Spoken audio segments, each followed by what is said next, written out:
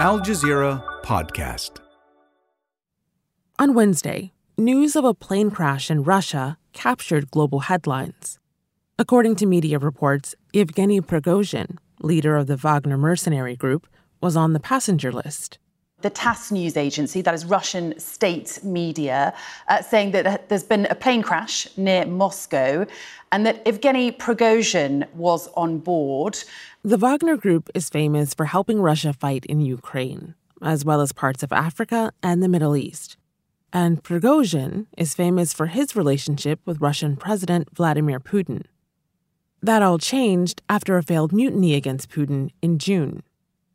On Wednesday, just hours before the crash, Prigozhin was seen in an undated video touting Wagner's achievements in Africa, where it's possible the video was shot. We are working. The temperature is 50 degrees centigrade, the way we like it. The Wagner Group is conducting reconnaissance and search operations, making Russia greater on all continents. Here on The Take, we've been watching the Wagner Group closely, especially since some Wagner troops have made neighboring Belarus a new home. For more on that, here's today's show.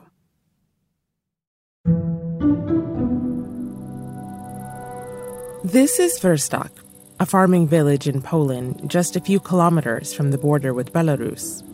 There's a peaceful postcard village with a wonderful wooden Orthodox church there. On the other side of the border, Belarus, under President Alexander Lukashenko, has become increasingly more aligned with Russia. Belarus is an important player in Russia's invasion of Ukraine. Now, fighters from the Wagner mercenary group have set up camp in Belarus. Here's Lukashenko at a press conference with Putin. Wagner is asking to go to the west. Well, let's go on an excursion to Warsaw and Rzeszów. Tensions between Warsaw and Minsk, which is an ally of Russia, have been rising recently. And those tensions have left people in border villages living in uncertainty and fear. We do not know how to live. We don't know what's going to happen next month, next year, or even next week. Kamil and his wife live in Verstok. He says that there are soldiers and border guards everywhere. And now, those numbers are going up even more. Poland is bolstering troops along its eastern border after accusing Belarus of violating its airspace. But there is another threat the Polish government says it's responding to as well. The government has cracked down hard on people it says are illegally crossing the border. Polish politicians accuse Belarus of trying to destabilize the country by commercializing migrant crossings. So, how have all of these tensions on the border been affecting locals? I'm Malika Bilal, and this is The Take.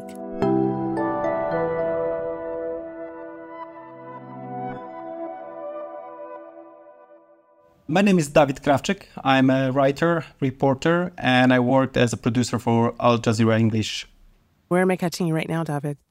I'm in Warsaw, which is about 200 kilometers from the border with Belarus and about a few kilometers away from the place where there was a huge military parade. Let's talk about that parade. Where were you when it was happening? I was right in front of the parade doing live coverage for Al Jazeera. We were watching tanks and jets flying over Warsaw. There was a lot of enthusiasm among the crowd. And this is a yearly parade because it was a National Army Day. But the scale of that parade was definitely unprecedented. It was definitely the biggest in modern Polish history. And I do believe that it's not a coincidence. There is a war happening in the neighboring country, in Ukraine. So the attitudes towards army, towards military, towards investments in military has changed over the years. I take it that enthusiasm that you're seeing and the unprecedented crowds also likely have something to do with what is happening along the border and how people feel about it. You've been covering tensions along Poland's border with Belarus for a while now. What does the border region look like these days? I do remember the border region before 2021. in 2021 and how does it look right now. Before 2021, it was a very touristic spot. Border region where Poland-Belarus border is a place where you can find one of the oldest forests in Europe. It's primeval forest of Białowieża. And it all changed. In November 2021, the government introduced the state of emergency in that region due to the influx of migrants and refugees crossing the border. The EU has accused Belarusian leader Alexander Lukashenko of orchestrating wave upon wave of undocumented migrants and asylum seekers. They came from Syria, Afghanistan and Iraq mainly, and they used the services provided by Lukashenko regime. And they're offered a promise of getting to the EU, because Poland is the most eastern country with the EU. But they weren't allowed to cross the border by Polish government. The border was sealed, and they wouldn't accept any asylum applications on the legal entrances to Poland. So the people that came to the border, they tried to enter through unguarded parts of the border. You could just, go through the forest from Belarus to Poland. So what you're describing, we covered it here on The Take, and I remember the conditions that people were finding themselves in, stuck in this limbo at the border region between these two countries. That was in 2021. You went back to that region when the Polish Minister of Defense announced that he would be sending some 10,000 soldiers to the border. We have to be ready for any scenario. We do not exclude any, and that is why we decided to move the army closer to the border with Belarus, to strengthen the border, to scare away the aggressor. What does it look like now? How has it changed? I think we have to start with the weather, actually, because in November 2021, it was extremely cold. It could get even like minus 15 up to minus 20 degrees overnight. And it translates to frostbite, it translates to hypothermia, and it translates to death of people that cross that border. Right now, when I asked a person that lives in that region and provides a humanitarian help, humanitarian aid to people crossing the border, he said that even though the weather is much better, it's like 25, 30 degrees right now, it's middle of the summer in Poland, the people are much more severely injured that cross the border.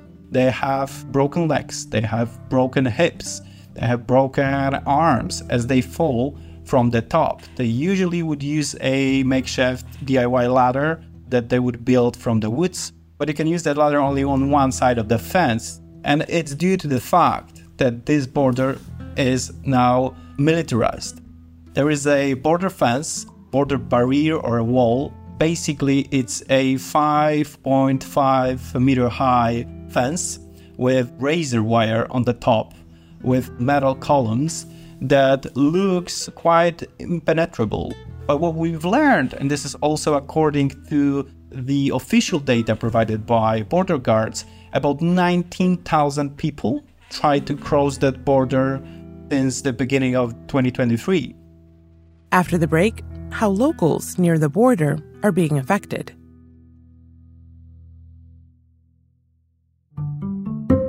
Get your news in less than 3 minutes, 3 times per day with the Al Jazeera News Updates. Just ask your home device to play the news by Al Jazeera or subscribe wherever you listen to podcasts.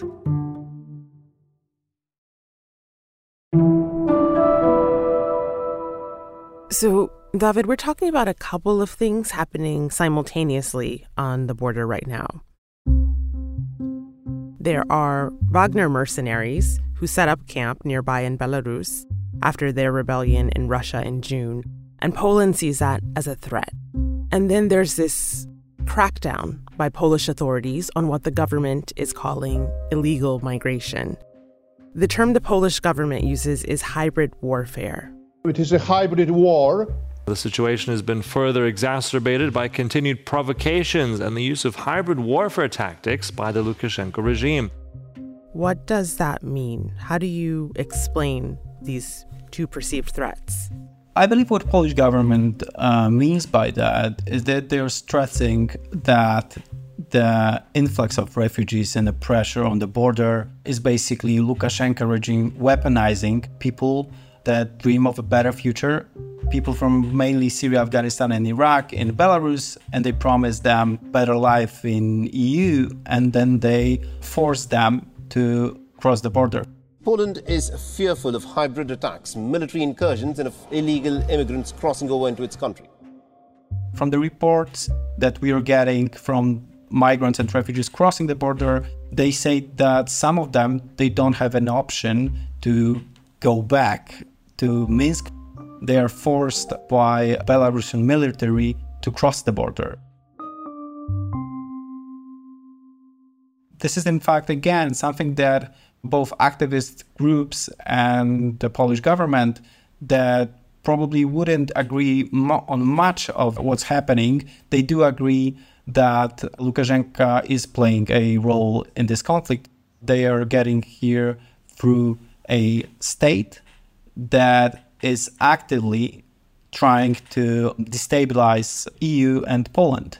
And military experts in Poland would say that's not a coincidence that Belarus is meddling with stability of Polish political landscape right now, and it's backed by the Kremlin. This is why it's so extremely divisive for Polish society, I would say, and also hard to grasp within the frame of international law. And what about the idea that Wagner mercenaries could also be on that border region and pose a threat to Poland? I asked about the Wagner mercenaries, a soldier that is stationing in that region, and he said he could only say that they have met people with military experience in the woods, but when we asked specifically about them being part of Wagner group, he wouldn't confirm that. So it's more of a rumor, but there is no instance of a single Wagner mercenary being arrested or caught on the Polish side so far. There's also one more factor, David says. Elections are coming up in Poland. On October 15, there are elections happening in Poland, and at the same time, the general elections will be held. There will be a referendum organized by the current government. In Poland, they plan to hold a referendum simultaneously with the parliamentary elections on October the 15th.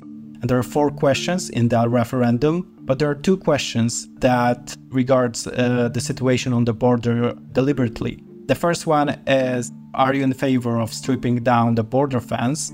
And the second one is, are you in favor of accepting illegal immigrants? The phrasing is illegal immigrants from Middle East and Africa, as European bureaucrats are forcing Poland to do so. They would definitely like to make the topic of migrants and refugees crossing the Polish-Belarus border and the topic of border fence and border security. They would definitely like to put it on the elections agenda. So speaking of what the people actually want, I know that you've been speaking to Polish residents who live in this border area. They live and they work there. What do they tell you about how their lives and their livelihoods have been affected? Let me tell you about Sławek. Sławek is a man in his 50s. He's been living there in the town of Białowieża all his life. He loves his restaurant. He cooks very local food. And now, over the last couple of months, couple of years, the menu changed because he hired migrants and refugees that managed to stay in Poland and managed to go through the asylum application. So there are some additions to the menu, and there is like a wonderful pilaf. There's a wonderful plov in that restaurant cooked by Azerbaijani chef.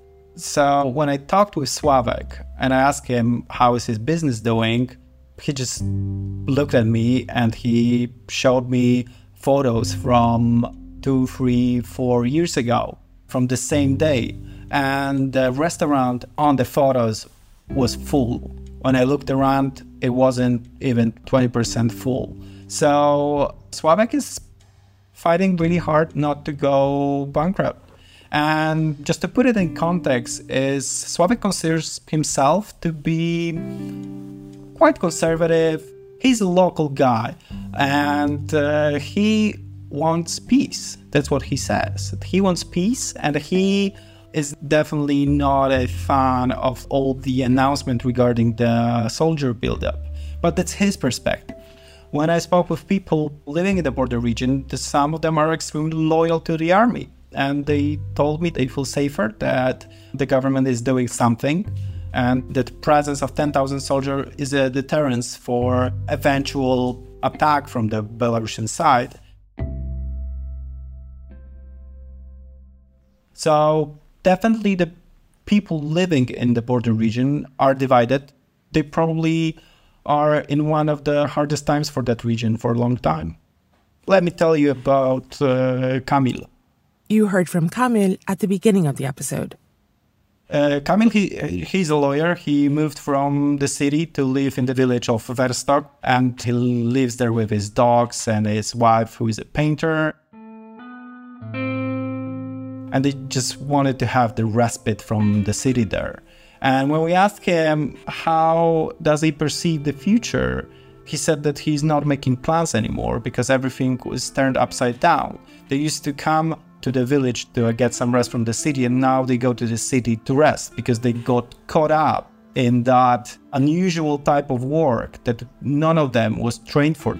And this type of work is providing medical support and legal support sometimes to those migrants and refugees that are crossing the border. But despite the fatigue and not having the proper training for this type of work, David says that people like Kamil continue to help refugees and migrants in need. He started a campaign called the Green Light Campaign. In 2021, I started putting green lamps on the houses. It is a signal to refugees that the house is friendly and they can get humanitarian aid. And he wasn't the only one in the village that would put the green light on. And there were several of these lights in the dark, giving refugees and migrants a way to refuge. And they would start living in a different town. People in the border region are aware that Poland is a transit country. So what actually made them feel threatened is a possible attack from Belarus. Some people that I talked to, they almost see the border fence from their windows. So they're really physically, geographically close to the border. I want to talk about the pushbacks because NGOs and aid workers accuse Polish border guards of pushing migrants and asylum seekers and refugees back over the border into Belarus. A group of 32 Afghan migrants stuck at the border since August were forced back into Belarus by Polish border guards. Do we know what's actually going on? What do NGOs and aid workers say? What have you seen? I haven't seen a pushback happening. I haven't witnessed it with my own eyes, so I wouldn't be able to testify on that. But definitely I spoke with reporters that were in touch through WhatsApp and different communicators with people that would share the location on the Polish side, and the next day after they would share their location from the Belarusian side. So they must have been pushed back because there were no sign of their attempt to file for asylum. And Polish government voted a law that technically and formally legalizes pushbacks. Turning now to Poland, politicians there have passed a controversial bill that allows border guards to immediately expel migrants who've crossed the border illegally, even if they are asylum seekers. And now the NGO activists, they even accuse the government that they built a fence in a way that would allow pushbacks. There are doors in that 187-kilometer long fence over the border, And the border guards would say those are doors for wild animals, so they can just live their wild animal life. But the human rights activists, they would call them pushback doors, because every couple of kilometers, you need to have some way to open and then close the border to perform pushbacks. Unfortunately, it's nothing new in the EU. It's been happening for years on the Mediterranean, different part of Europe, on the southern coast of EU, on the southern coast of Italy. But as we can see, that pushbacks are accepted among political community of the EU. The word refugee is not evoking the same emotions that it used to. It's not evoking sympathy. It's not evoking empathy or a willingness to help. So this is the world we live in, and Poland and the Poland-Belarus border is only one of the hot spots on the map of the ruins of international law around refugees and international relations. And that's The Take. For all the latest on Yevgeny Prigozhin and the Wagner Group, head to aljazeera.com. This episode was produced by Veronica Campana and Chloe K. Lee, with Amy Walters, David Enders, Miranda Lynn, Ashish Malhotra, Khalid Sultan, Zainab Badr, Sonia Begant, and me, Malika Bilal. Our sound designer is Alex Roldan. Tim St. Clair mixed this episode. Alexandra Locke is The Take's executive producer, and Nay Alvarez is Al Jazeera's head of audio. We'll be back.